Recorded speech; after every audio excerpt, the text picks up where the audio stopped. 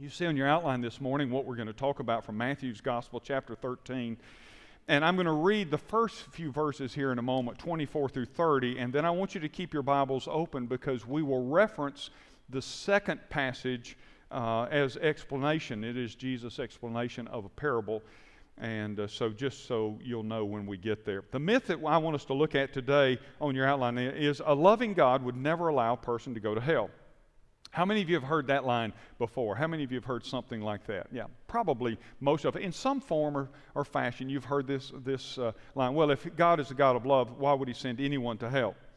Now, it sounds so caring, doesn't it? It sounds so appropriate, that kind of logic. But in reality, it is a co-op. When somebody, a cop-out, when somebody says to you, well, why would a loving God allow anybody to go to hell?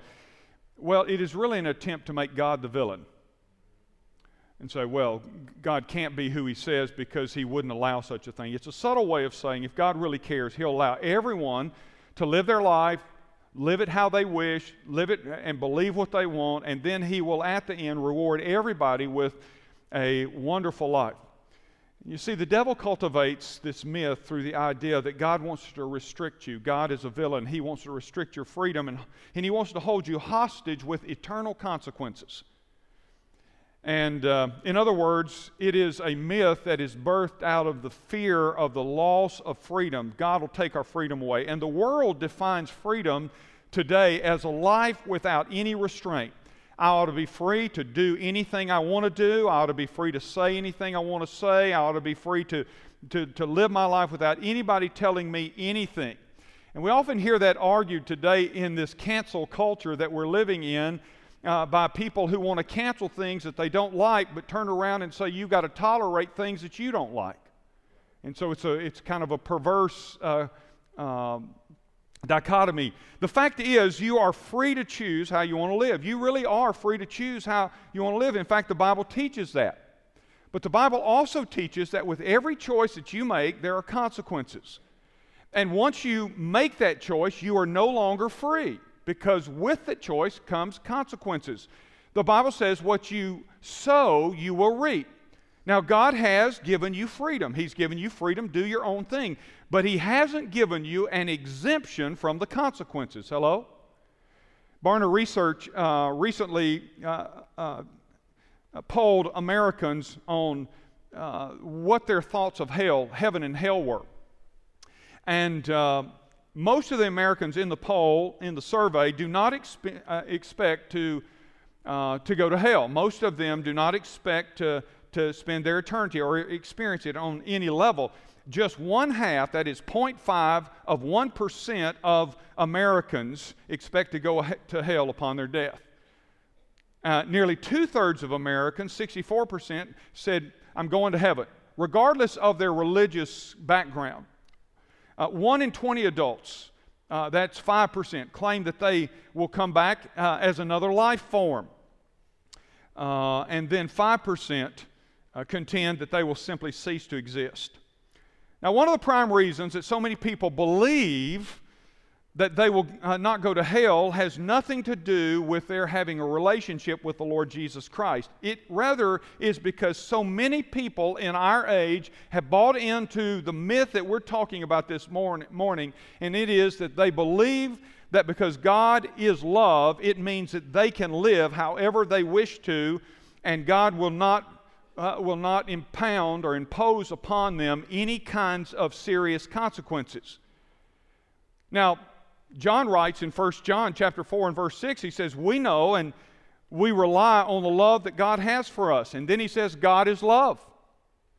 The most talked about attribute of God, His love, is, however, the most misunderstood, I think, in many occasions. What does it mean when it says God is love? And it's important that we not confuse what it means when we say God is love. For example, it doesn't say love is God. It says God is love. And there's a big difference, isn't there? I mean, it's one thing for me to say that my dog is a girl. It's another thing if I say my girl is a dog. Want to get you in real trouble, right? And so we have to understand not to confuse when we say God is love with the idea that love is God. They're not the same thing. And I've noticed now over the years, and I've preached on heaven on many occasions, but I've noticed there's very little debate about heaven. There's very little debate in our culture about it. Everybody wants to say, I'm going to heaven. The vast majority of people accept a real and an eternal heaven, as the research that I just shared with you supports. They see themselves as going to heaven. And you don't have to persuade people about heaven. A preacher, that's one thing that a preacher doesn't have to persuade people about. Do you like the idea of heaven? Do you like the idea of going to heaven when you die? You don't have to persuade people about those things. And so I'm not going to spend the time today in this message on the matter of heaven, though it is clearly referenced by Jesus in the passage that we're going to look at. But that's for another message when we might just deal specifically with heaven. Today I've entitled the message Weeds and Wheat, or Wheat and Weeds, and it's because this is a parable about that subject, and I think when you understand, when we read, you'll see why I've named it just that. If you're physically able to do so, why don't you stand with me this morning? We're going to read verses 24 through verse 30 this morning. This is what Jesus says. He put another parable before them, saying, the kingdom of heaven may be compared to a man who sowed good seed in his field. But while his men were sleeping, his enemy came and sowed weeds among the wheat and went away. And so when the plants came up and bore grain, then the weeds appeared also. And the servants of the master of the house came and said to him, Master, did you not sow good seed in your field? How then does it have weeds? And he said to them, an enemy has done this. So the servant said to him, then do you want us to go and gather them? And he said, no, lest in gathering the weeds you root up the wheat along with them. Let both grow together until the harvest, and at harvest time I will tell the reapers, gather the weeds first, and bind them in bundles to be burned, but gather the wheat into my barn. Father, I pray that you'll enlighten our hearts, enlighten our minds. Speak to us this morning from your word. Teach us, instruct us, and Father, I pray that you'll show us, Father, if we're weeds or we're wheat. And so we ask it in Jesus' name. Amen. Thank you, and you can be seated. Now keep your Bible open. We're going to reference the explanation that Jesus gives for this parable in just a bit. This is commonly, as I've said, referred to as the parable of the weeds. It focuses on the reality of both the saved and the lost, but it points out that they are operating together until the ultimate harvest. That is, they're operating, the field is the world. The one who is sowed is Christ. That is the gospel seed. The wheat are those who have responded and received the message of the gospel. The weeds are those who may be religious. They could be counterfeits, but they're still in the field, and it's hard to tell the difference. In fact, scholars tell us that at the early stages of the wheat and the weeds, it was almost imperceptible. You couldn't tell one from the other. And so this parable alludes to the counterfeits and to both the weeds and the wheat growing up in the same field, that is the world, together until the harvest time, and then things change at the harvest time. It is, in the end, a parable about eternity and about destination. So I want to show you three things, three truths. There are many truths in this parable. I preached it before over the years, but there are many things that we could talk about, but three in particular I want to give you this morning. Number one, I want you to see the nocturnal deception that is practiced. Verse 25, and then you go to verse 38, 39 that give you an explanation of the parable. See, the good news is that the disciples would say, Jesus, we didn't get it, we didn't understand the message, and Jesus would come back and say, I'm going to explain it to you. And that's what we see in verses 38 and 39. Look at that, if you will, in your Bible. The field is the world, and the good seed is the son of the kingdom. The weeds are the sons of the evil one. And the enemy who sowed them, note this, is the devil. The harvest is the end of the age, and the reapers are the angels. He says very clearly in verse 25 that what happened at night. It happened in darkness, the nocturnal hours. The enemy operates in the darkness. Not one of just one of the ways that he operates, but one among many. But he loves to operate in the darkness. And one of the ways that he tries to undermine the work of God, the kingdom of God, the church of God, is by infiltrating the church with counterfeit Christians. Now, I put that down when I was making my notes on this passage, and because there is the allusion to counterfeit being involved in the process. And as I thought about that, I thought, really, there's no such thing as a counterfeit Christian, is there? Because if you're a counterfeit, you're not a real Christian, and if you're a real Christian, you can't be a counterfeit, right? But the idea expressed here is that there were those who were masquerading, that in the field and the world that we live in, there are those, and in the church there are those that are masquerading, some perhaps intentionally, and some maybe not. But there are three things worth noting about this deception. The first is you ought to note when the devil did his work. When did he do his work? Well, it was done in the darkness. It was done in the darkness. Why is that? Well, John answers that question for us. In John chapter 3, he says, "And this is the judgment, that light has come into the world, and the people love the darkness rather than the light, because their works were evil. For everyone who does wicked things hates the light, does not come to the light, lest his work should be exposed." It is the mode of operation of the enemy of our soul, the devil, to operate in the cover of darkness. Now, here's the irony. The darkness that he operates in is a part of his masquerading in the light. So he masquerades as an angel of light, but he's doing his work deceptively in the darkness where you can't see it. So that's why a counterfeit can often look right, can often sound right, can often seem right, but behind the scenes, it's just a facade. It's a masquerade. It's a masquerade of the light because the darkness is what has captured them. It is the operation of the devil himself. They never operate. The devil and his counterfeits never operate, do their schemes in the light, because they know the light would expose their schemes. And so he masquerades. The second thing you ought to note about this deception is why the devil did his work. Why did the devil do his work? Well, the Tyndale translation of verse 28, I like the way it phrases it. It says, "An envious person has done this." An envious person has done this. You see, the devil, here's the bottom line. The devil hates God, and he greatly envies God. Isaiah 14:14 tells us that the devil declared, "I will be like the Most High." That's what got it. That was the beginning of the fall and the process of Satan being kicked out of his high position in heaven with his demons and the horde of them. That's where they were kicked out. And it was all because the devil said, "I'm going to be like the Almighty God. I want to be just like Him." The devil hates God. He's envious of God. But listen, because he hates God, guess what else? He hates you. Because he hates God, he hates humanity. And consequently, he wants to destroy man. He wants to destroy man's soul in hell. Jesus even said we should fear the one who can destroy our souls in hell. And it's all out of spite and envy for God. If I can't be like you, I'm going to destroy those you love. I'm going to try to take them down. It's been rightly said, the devil is not all that interested in wheat or weeds, but he's interested in worship.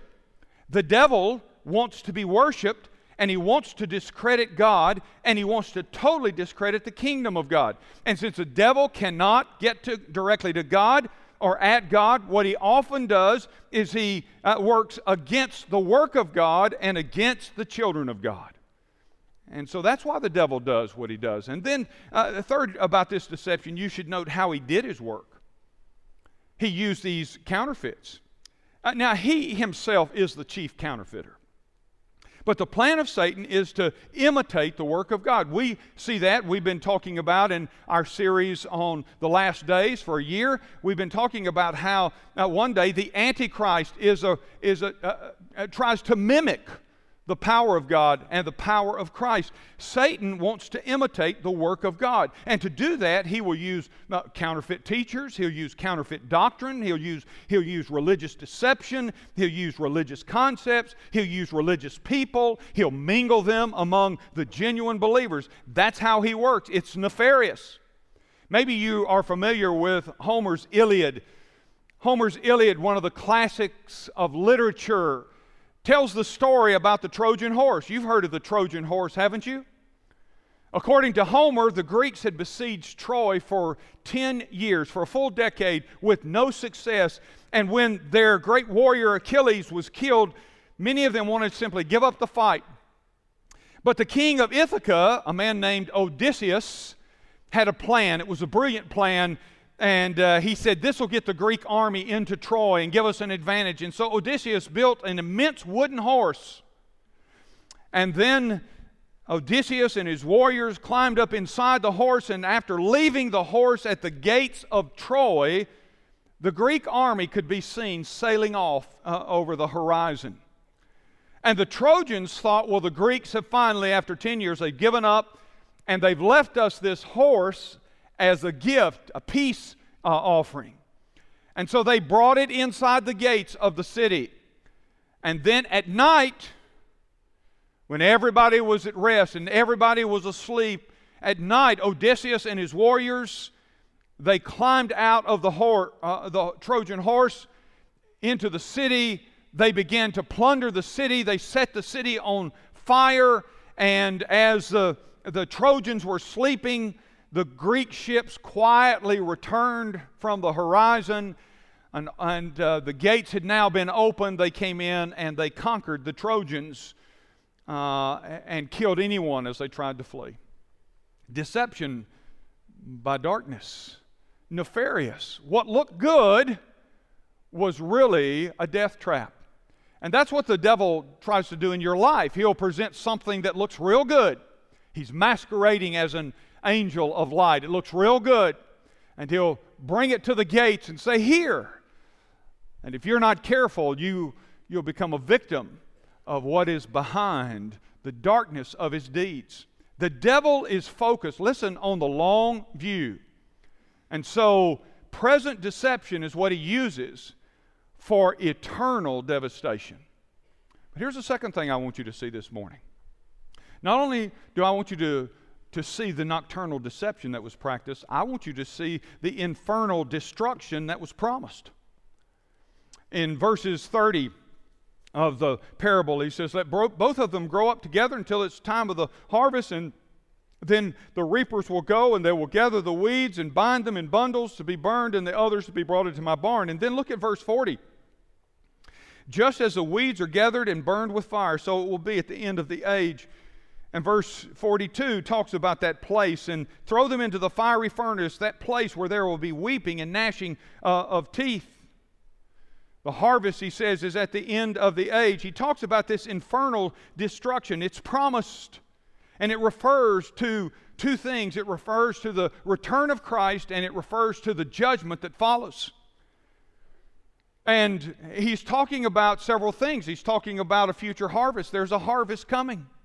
Sometimes people say this, well, it just seems like so much evil is out there, and God seems to be so vacant sometimes from the evil that's out there. What's going on? Listen, remember this, God doesn't settle all of his accounts right now. And there's a harvest day coming. Jesus is trying to tell them and teach them that there's a harvest day coming. There's a future harvest. Why does God tolerate the weeds in between here and there? Why does God put up with counterfeit Christianity that masquerades? Why does God allow hypocrites to operate? Listen, is it because he's powerless? Not at all. It's because he's operating by his divine plan. And part of that plan comes to us out of Peter, where Peter writes and says, God is patient, not willing that any should perish, but that all should come to repentance. He's operating by his divine plan. And the reason God allows the weeds amidst the wheat right now is because of timing. There's a time, God's time.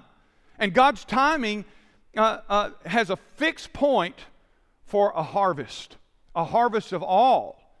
In fact, Revelation says it this way, then I looked, And behold, a white cloud, and seated on the cloud, one like a son of man, with a golden crown on his head and a sharp sickle in his hand. And another angel came out of the temple, calling with a loud voice to him who sat on the cloud, "Put in your sickle and reap, for the hour to reap has come, for the harvest of the earth is fully ripe."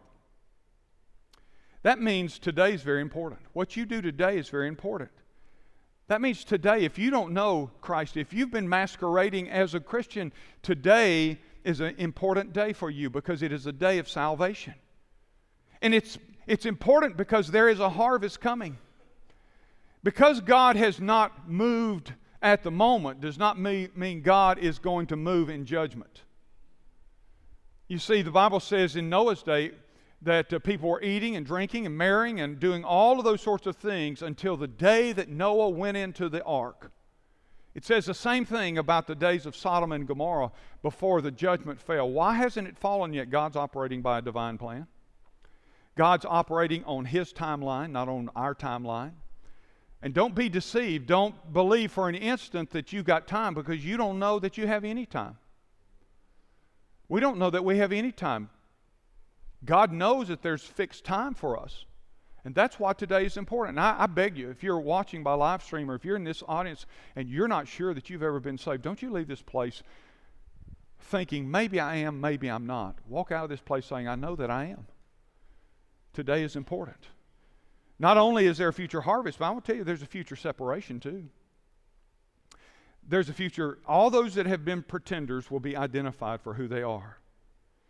Jesus explained that in this same book, Matthew chapter 25, when He said, when the Son of Man comes in His glory and all the angels with Him, then He will sit on His glorious throne. Before Him will be gathered all the nations, and He will separate people one from another as a shepherd separates the sheep from the goats, and He will place the sheep on His right and the goats on His left. Now, the fact is, we can deceive one another. You can deceive me. You can deceive your family. You can deceive your spouse. You can deceive those around you. But you cannot deceive the reaper. You cannot deceive God. And you may think, watching by live stream or sitting in this audience, that well, nobody knows that I'm lost. Nobody knows that I'm not saved. Because I appear as saved as everybody else. But listen, appearances may fool everybody around you, but appearances do not fool God.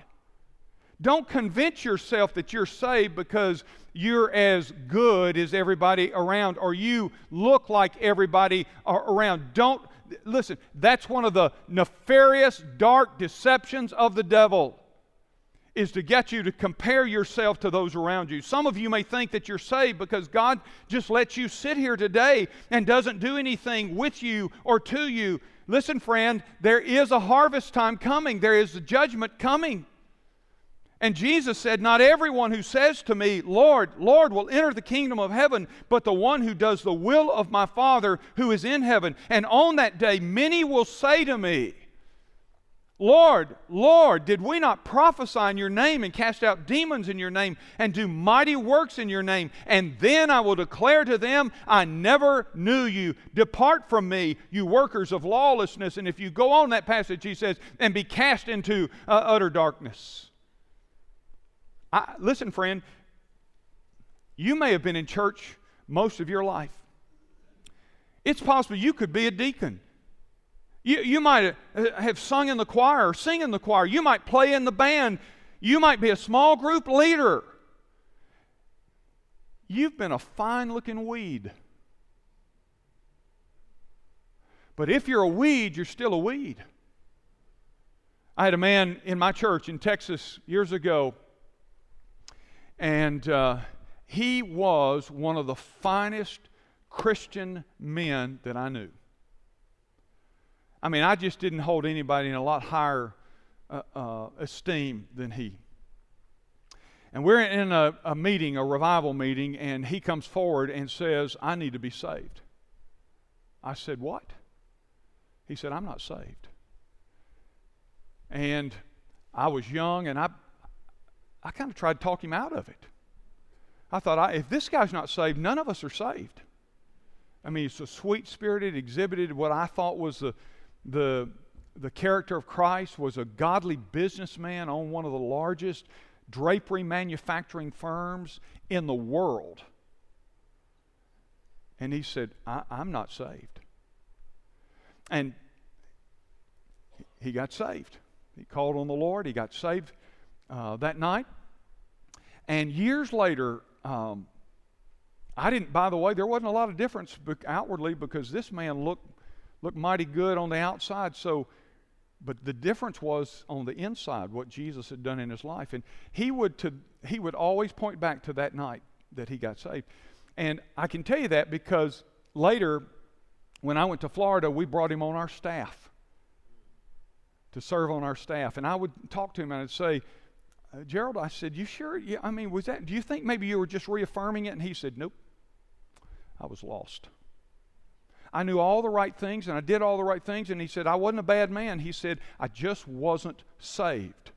And I know that I wasn't saved. That's when I got saved. He pointed to that to the very end. When I went later to pastor for the first time, I brought he and his wife. They're just sweet people. He's in heaven now, and I brought him down to work with our single adults. He's one of the sweetest, kindest men I ever knew. I love ministry. But for years, he lived all of that in the flesh. There was no relationship with God. So don't be fooled. There are many who will say in that day, Jesus said, but Lord, Lord, did we do this for you and this for you and this for you? And maybe that's you. You've given, you've sacrificed. There's just one problem. You've never been born again. And maybe you think because judgment hasn't come, it will not come. But surely as I stand here before you this morning, it is going to come for all of us. And that leads to the final thing that I want you to see this morning. And that is the eternal destination provided. Did you notice again, verse 30, verse 43, he says, gather the weeds first and bind them in bundles to be burned, and gather the wheat into my barn. And he reminds us of that again in 42, and throw them in the fiery furnace. He's talking about hell, folks. Throw them into the fiery furnace. In that place there will be weeping and gnashing of teeth. It is a place of great agony. And then the righteous will shine like the sun in the kingdom of their Father. There are two destinations spoken of here. Let me remind you of something today. All of us are going to live for eternity. The question is, where are you going to spend that eternity? All of us are going to live for eternity. Where are you going to spend that eternity? You're going to either spend that eternity in the kingdom of God, or you will spend that eternity in hell. And listen, you don't hear this spoken of too much today. Nobody wants to preach this, but Jesus said it, and it is a place of eternal fire, eternal punishment. And listen, I love you too much to dance around that. And I would not be doing you a service if I didn't tell you that if you've masqueraded as a believer, or if you've never trusted Christ as a believer, your destination right now, unless you choose Christ, your destination one day at the judgment is to be cast into the lake of fire with the demons and the devil himself, the Bible says. And it's not something that just gets better over time. So the destinations are, you have the option of hell. That's one of them he speaks of right here, where the weeds burn. That's the place where there'll be weeping and gnashing of teeth. I'll never forget, years ago, I went to visit a young man. He was in his 20s, and he was a hellion. And his mom, she was a sweet Christian lady, and she was so concerned and prayed for him so often and talked to him, and he just blew his mom off. And he said, Pastor, would you ever, if you're out that way, would you stop by and see him? And I was on one occasion, and so I stopped by to see the young man. It just so happened that he had 2 or 3 of his buddies over at the side. They were out, and they were drinking in the yard, and I pulled up, and I thought, God, this isn't going to work out real good. And I got out of the car, though, and I walked up, and I introduced myself to him, and he kind of made a little snide-looking expression on his face. And I said, look, I've come here to talk to you about something, and that is I want to talk to you about your relationship with God. And he goes, yeah, my mom sent you out here, didn't she? I said, well, she asked me sometime, would I stop by and see you? But I said, that's really beside the point, because I'm not here to talk about your mom. I'm here to talk about your soul. And he said, well, let me just save you some time. He said, I'm going to hell. And it doesn't bother me. And his buddies are over there kind of... And he said, I don't mind going to hell. In fact, he said, I look forward to going to hell because my friends are going to be there with me. And when we get there, it's going to be one big party. The arrogance. But worse than the arrogance is the stupidity. As if his arrival was going to change hell.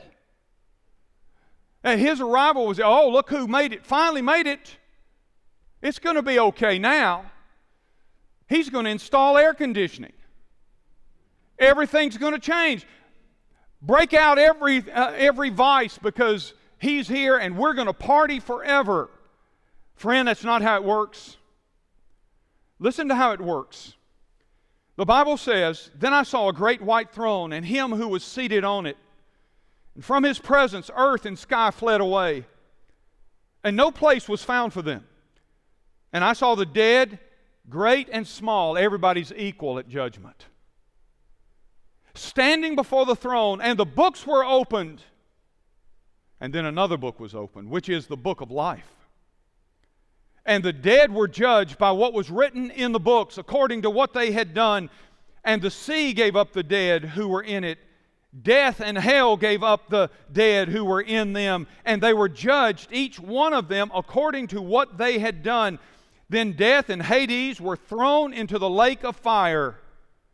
This is the second death, the lake of fire. And if anyone's name was not found written in the book of life, he was thrown into the lake of fire. Now that may not be a popular message today, but it's a message that people need to hear. That's how it works. That's how it works. Listen, hell is real. It is no joke. And you cannot change your mind when you arrive. You can't arrive in hell and say, you know what, this is worse than I thought it was. I didn't believe. I rejected it. And so I think I've changed my mind. What do I need to do to get into the kingdom of God? There's no chance. And there's no choice. That choice was made when you were here right now. But here's the good news. Hell doesn't have to be your final destination. That's just one of two here, isn't it? Because God has provided another option, and that is heaven. Notice he says, where the wheat shines. John Newton, who authored that beloved hymn, Amazing Grace. We all know Amazing Grace. You may not know much about John Newton. You ought to read a biography on John Newton. What God did in his life. He was a part of the slave trade. He sold humans into slavery. And God saved him. It's an incredible story. But John Newton, who wrote Amazing Grace, said that when we get to heaven, we're going to be amazed. He said we're going to be amazed at three things. Number one, we're going to be amazed at who is also there. Number two, we're going to be amazed at who's not there. And number three, we're going to be amazed that we're there. I ask you this morning, will you be there? Have you ever seen signs like proceed with caution, swim at your own risk, dangerous curve ahead, do not enter, keep right, watch for falling rocks? You ever seen signs like that posted along the highway? Why are these signs posted? Why do they put these signs up? They are warning signs. They're warnings. They're instruction signs. They are signs to let us know that the wrong choice has consequences that may destroy you.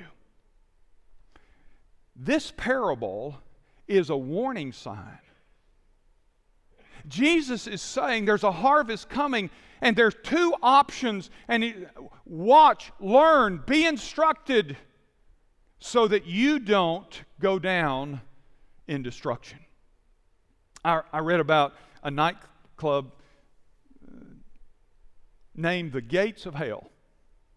And there was a newcomer in the city that this nightclub was in, and he had heard about it, and he wanted to go to that nightclub. And so he was trying to find it, and this was back before the days of GPS. And so he saw a police officer. He asked him, he said, "I'm looking for the club, the Gates of Hell."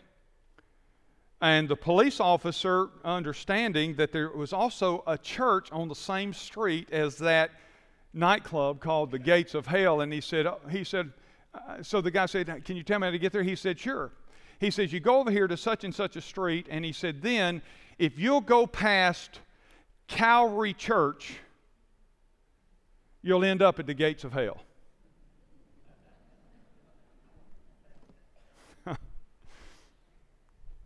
How do you go to hell? Listen, you have to go past Calvary. You got to blow past the cross of Jesus Christ. That's how you go to hell. I said last week, God doesn't send people to hell. He paid for all of your sins. All of our sins have been paid for. God doesn't send us to hell. We send ourselves to hell by rejecting what He did for us on the cross. And that's like going past Calvary. That's like just walking right past Calvary, just keeping on past Calvary. And listen, friend, if you do, eventually you're going to end up at the gates of hell. I read this week from an anonymous author. It says, "You call me light and see me not. You call me way and walk me not. You call me wise and follow me not. You call me fair and love me not. You call me rich and ask me not. You call me eternal and seek me not. You call me gracious and trust me not. You call me just and fear me not. If I condemn you, then blame me not." Would you pray with me? Heads bowed, eyes closed, no one looking about. Don't walk past Calvary. If you are not sure, you may be a fine weed, but a weed is a weed and not wheat. And so I want to invite you to do something this morning. If you're not sure that Christ is your Savior, you can change all of that. You can change the destination. And you can do that by calling on Him. The Bible says, "Whosoever shall call upon the name of the Lord will be saved." Right now in your heart, live stream, live audience, pray something like this: "Lord Jesus, thank you for loving me. I'm not sure I'm wheat. Or I know I'm a weed. I want to change that. I want to change the destination. And so I call on you, just as you've instructed me, I call on you. I invite you to come into my life, forgive me of my sins, and become my Savior. Thank you for loving me and dying for me. I receive you, and I receive the work that you did on my behalf." Some of you in this place and some of you watching by live stream say, "I have trusted Him, but I've been living a whole lot more like a weed than wheat. And I need to get serious about my relationship with God." Why don't you just tell Him that right now in your heart? Just say, "Lord, I'm sorry. I haven't been walking in fellowship. I've been masquerading. I want to take the mask off. I want to live authentically for you." Now, Lord Jesus, hear these prayers. I know you will. You've promised to do so, and so we thank you for that. Hear these prayers this morning. Those who have called on you to become their Savior, Father, begin that inner work that changes the outer man. They've been living for the outer man. Help them now to begin this new journey of transformation as the Spirit of God now lives inside and begins to shape and change the way they live, the way they think, the way, Father, they operate. We praise you for that. Lord, thank you that we can be here. Thank you for your word that sometimes, Father, cuts across our comfort. But thank you nonetheless, so that we never have to guess what you think. We make our prayer in Jesus' name. Amen. If you will, look this way for just a moment before we're gone. Before we're gone to connection groups. Amen? I mean, how cool is that? I want to invite you, if you pray the prayer, to call on Jesus Christ as your Savior, live stream or in this live audience. Would you do something for us? If you're on live stream, well, you can do it here as well. Text the word PASTOR, P-A-S-T-O-R, to the number 334-384-8080. If you'll text that word PASTOR to us, we'll know what to do with that. In this live audience, you can use the tear-off panel in the back of your worship folder. Just indicate that today you prayed to receive Christ. Give us a little information on the front side, and then if you'll tear that off and drop that in the offering baskets on the way out, we'll take it from there. Maybe you want to join Ridgecrest. You can text the word JOIN to that same number. You'll see it on your screen, that number, just the word JOIN, and we'll take it from there. In this live audience, just check that on the tear-off panel, drop it in the offering baskets on your way out. And maybe you need to be baptized. You know, any of those words, you text to us or you indicate on that tear-off panel, we'll get it. We'll take it from there. And I hope that you will let us know about your decision, whatever it may be.